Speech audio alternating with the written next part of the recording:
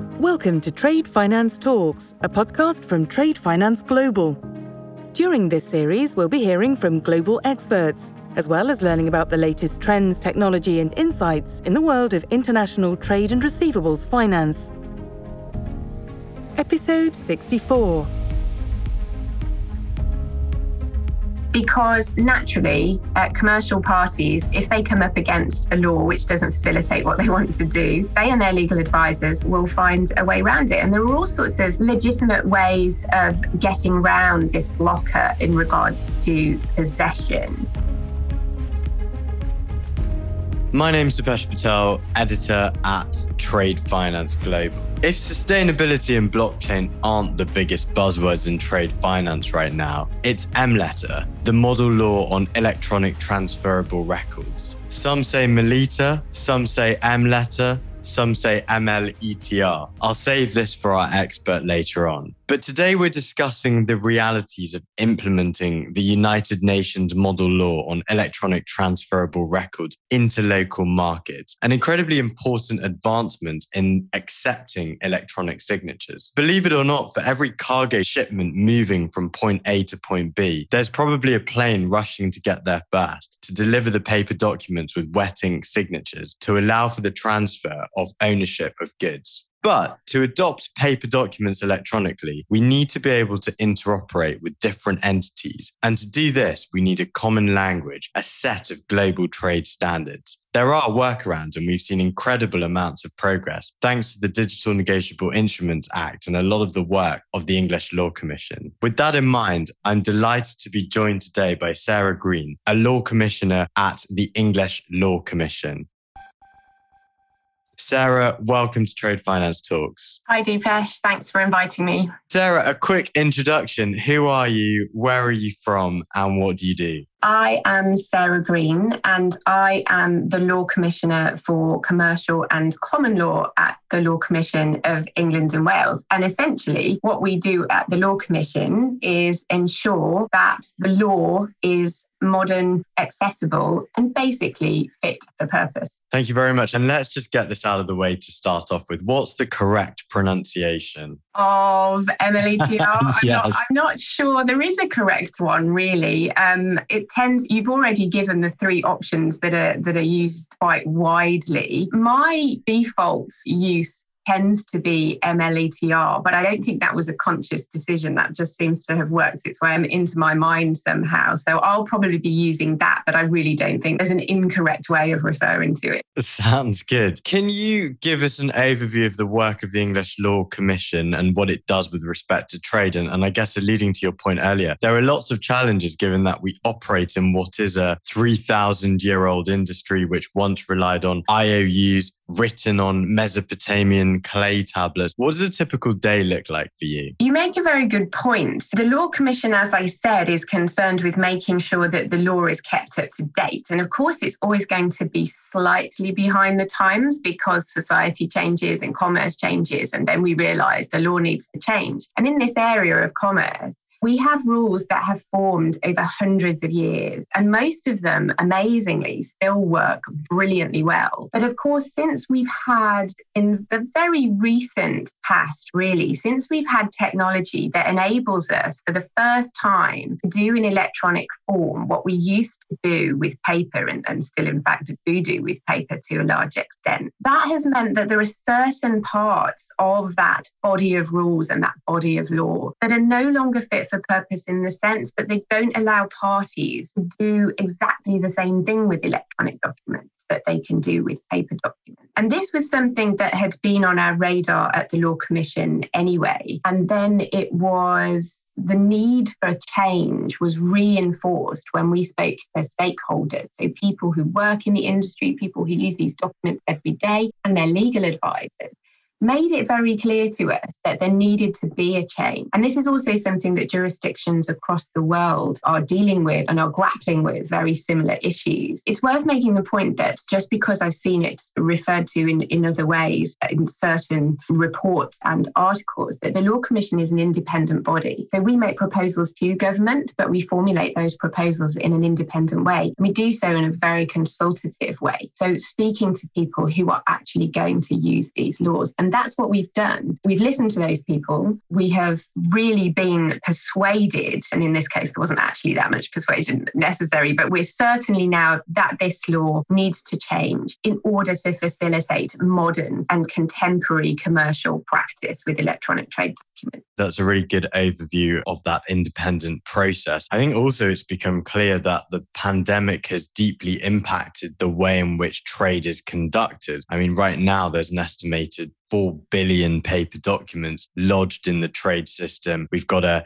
2 to 4 trillion US dollar trade finance gap. How has the pandemic impacted the acceptance of trade documents from a legal perspective, particularly given the restrictions we've had on the physical movement of goods and people? It's a really good point, and it's been something over the last 18 months of a perfect storm, really. So obviously it goes without saying that this pandemic has been absolutely awful in any number of ways. I suppose we're now maybe at the stage where it's worth looking for some forms of silver lining, just will never balance out all of the chaos that it has wrought. But I think in this particular instance, what it has done is taken issues which, as I said, were on the Law Commission's radar anyway. Practice had started to change with technology that enables things to be done remotely. You know, people had started to do that in smaller ways. So we have this technology, we had the development of this technology, and then along came the pandemic. And sort of push these issues to the fore, really, because there were all sorts of situations where it might never have been particularly efficient to transport paper documents across the globe. For lots of people, certainly to current students of law, for example, the idea that when you transport goods across the globe, you also have to get this particular paper document to the same destination, that would just seem probably quite crazy to them. And yet that is really still what the law of England and Wales expects. So I think the pandemic, if we are going to take anything good from it, is that it has forced the issue on this. So it was very important anyway. Stakeholders and people in the industry had told us that this was the way that practice was going, and therefore this is the way that law should also go. And then the pandemic made that even more urgent and even more obvious that the law needs to accommodate these practices, which are only going to get more and more common. Thanks very much for that overview. And I guess, yes, it's become very clear that there currently isn't that acceptance of an electronic signature under English law. I think one of the main issues often raised in relation to digitizing trade is rules and regulations, or rather how every country and institution appears to have their own set of rules. Is the industry in need of globally accepted regulations, such as the adoption of the model law? There's two things from that, really. I should probably make it clear that the problem with accepting electronic documentation in English law is not about electronic signatures as such. The Law Commission a few years ago published a statement. So we don't always do proposals for government. We can do draft bills, we can do draft legislation, but sometimes what we're asked to do is simply give a statement of the law as it is. So those rules and regulations that you referred to might be quite disparate and they might be quite hard to access. And so sometimes what we do is produce a digest of those rules and laws to make them more accessible. We did this a few years ago in relation to electronic signatures. And actually, in most situations, not all, there are some pockets of documentation which still need a formality in terms of signature. But actually, in general, there is nothing in English law which prevents an electronic signature from being a valid one, and so from evidencing what is necessary for a document to have legal functionality. The real problem in English law, and then the problem that you referred to, which is global really, is about possession. The problem with electronic documentation is they are regarded by English law, or it is, I should say, regarded by English law as being intangible. And the problematic rule, which our proposals at the Law Commission are trying to remove, is that an intangible can't be possessed. And if you can't possess it, there are all sorts of implications that flow from that. It comes from the double spend problem at root. So if I have a document that's in paper form and I give it to you, I no longer have it. And so you can prove that you are the holder of that document and you therefore have all the rights that are embodied in that document, and I don't. And until quite recently, we couldn't replicate that in electronic form, and that was the real issue. Technology has now meant that we can actually replicate that in electronic form. And so the legal changes that we are proposing are about saying, well, look, in certain situations, you can possess an electronic document in the same way as you can a paper document, even though it might be intangible. So we're decoupling the question of tangible, intangible from the question of possessible, non-possessible. And that's the issue that is facing all these jurisdictions. And you're absolutely right to say that one of the real problems with that is, in one sense, you might think, well, this is a global issue and it's definitely a global issue. Therefore, we should have a global solution. And we should just say, right, everyone in the world who wants to engage in this transnational commercial practice should just implement the following rules, X, Y, Z, and it's all done and dusted. And it's not as easy as that, of course, because every jurisdiction has its own peculiarities and has its own existing rules and regulations, and different changes need to be made in each one. Now, the MLETR is a fantastic overarching guide for that, but it was, as any model law is, bearing in mind everything I've just said about the differences across jurisdictions, any model law is not intended to be a plug and play device. So it is more of a question of it provides these ideas, these concepts, these suggested solutions, which jurisdictions can then implement in their own way. Now, what the Law Commission of England and Wales is doing is, we've been very cognizant of the MLETR as we formulated our own proposals, and we pretty much in substance arrive at the same result. That's all anybody's really interested in is, can we use these documents in electronic form? So that's what we've done, but we've had to do it in a slightly different way. So without going into a huge amount of detail, one of the biggest differences is linguistic, maybe, in that the model law talks about control and uses control of these intangible electronic documents as a functional equivalent of possession. What we're doing in English law has a particular fascination with the concept of possession. I'm sure everybody's heard the term possession is 9/10 of the law, and I would say it's probably even more than that, actually. So what we've done in our proposals is extend the notion of possession so that under the right circumstances, it can apply to intangibles as well as to tangibles. So just to clarify, the changes under English law are largely around the extension of possession so that they can include intangible things like documents, right? Exactly. I think this is something that has fascinated me for years. It's been the case, of course, until really very recently, that everything we wanted to possess was tangible. So this question just never arose. When we were talking about bags of gold, or we were talking about horses, even when we were talking about laptops, the hardware that we all want to possess because we want to have our rights in it recognized. That's what it all comes down to. Can I have my rights? And so it's only very, very recently, certainly in English law terms, very recently, there's been any question of wanting to possess something that is intangible. Because, of course, if we think about genuine intangibles like ideas or information, pure information, if I tell you a secret, then clearly one can't possess that because once I tell you, it's still in my brain. I can't divest myself of that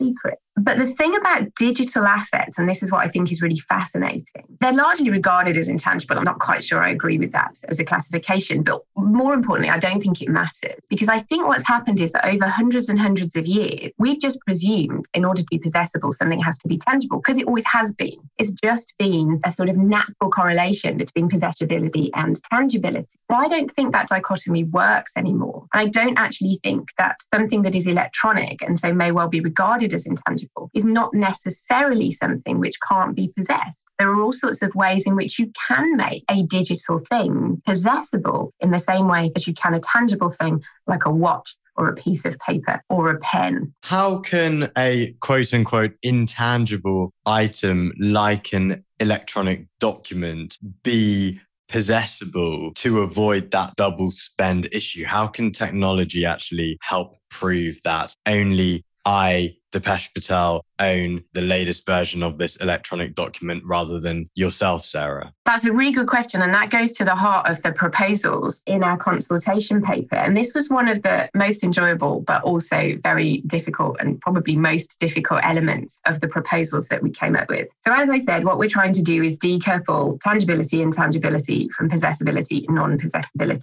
So what we did is we looked at all the features of something that's tangible and said, so what is it about this tangibility, this thing that is tangible that makes it possessible? And when can a digital thing exhibit those same characteristics? So We contrasted sort of pure intangible that you can't possess. So I said to you, like pure information, like a secret. What is really factually so different about that to say, well, I might as well use an electronic trade document, right? Because that's what we're talking about. So that's the best example to use. So what's the factual difference between those two? And we came up with 3 characteristics. And the approach of our proposals is not to provide an exhaustive list of the following things can be possessed and the following things can't. What we decided to do is to say, well, where something exhibits following characteristics, it can be subject to possession. Doesn't matter what it is. It might be an electronic trade document. And we're also doing a project that are making this broader and thinking about the same approach to, say, NFTs, non-fungible tokens, or virtual currencies. So this was our way in. And those characteristics are, first,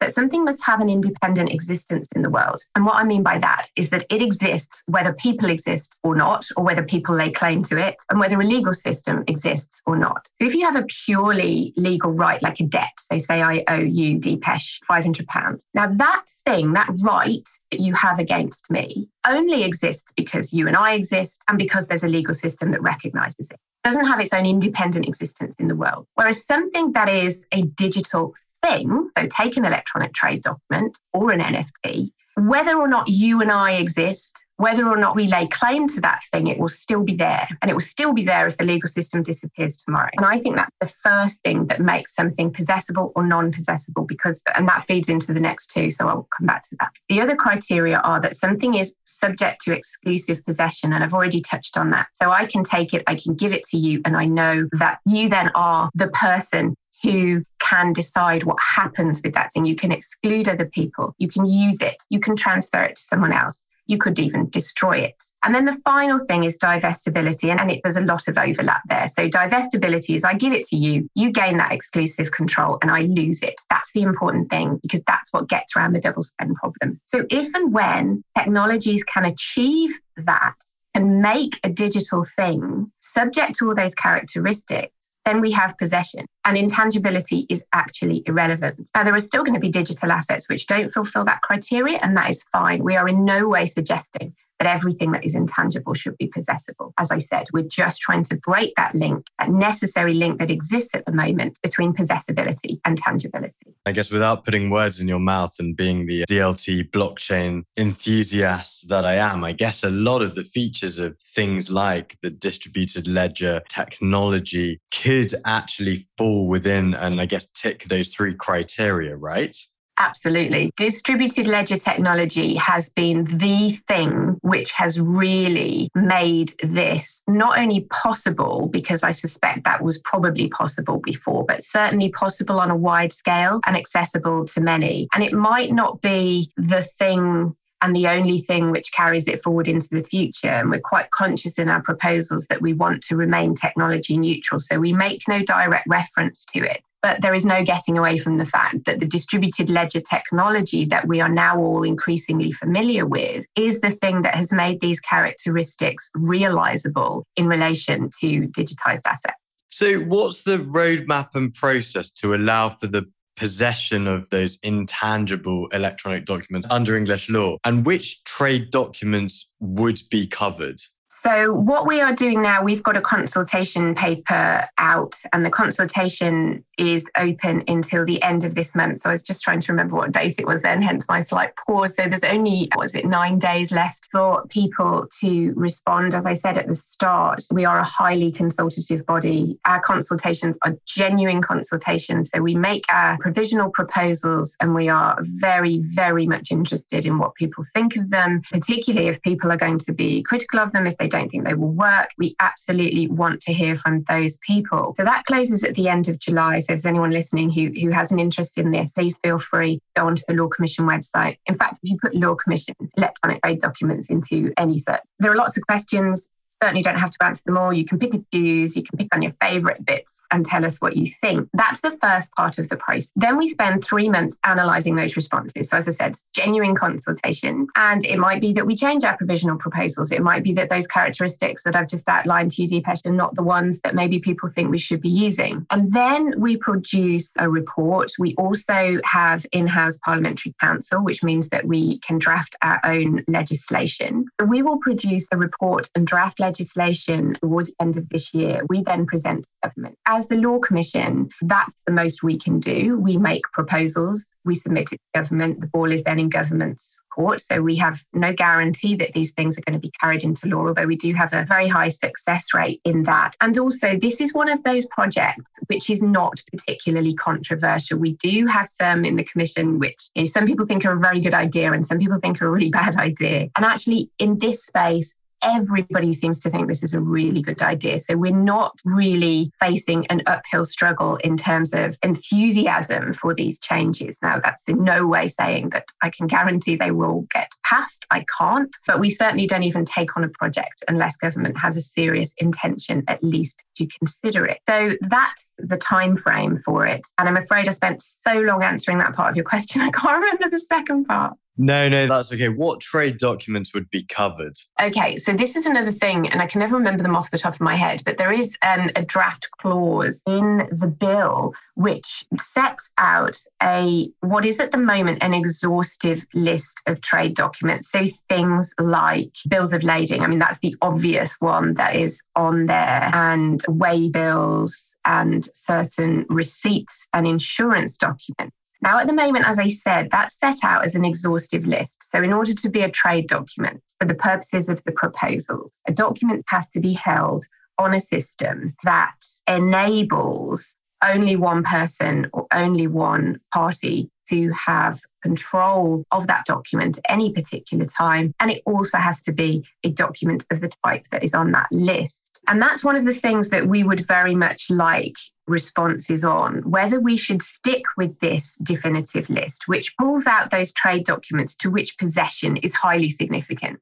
or whether we should take an approach which is more open textured and simply say maybe trade documents or documents which are in an intangible form. So the answer to your question is there is a list in the draft bill. It is those things to which possession is very important. Well, nothing's set in stone, but that is something that we are particularly keen to hear views on, because it's something that as a team we've gone backwards and forwards on. Should we be exhaustive or should we just give indications? It'd be good to know. Absolutely. And just going back to your point here, I think on your website, the documents you've identified are bills of lading, bills of exchange, prom notes, ships delivery orders, warehouse receipts, marine insurance policies, cargo insurance certificates, and warehouse receipts. So hugely relevant in all areas of freight forwarding there. It seems like there is a workaround at the moment, though, for the electronic payment undertaking, allowing it to comply with the current English law. Can you talk about this? So there are all sorts of workarounds. This is what we see in the commercial and common law team all the time, because naturally,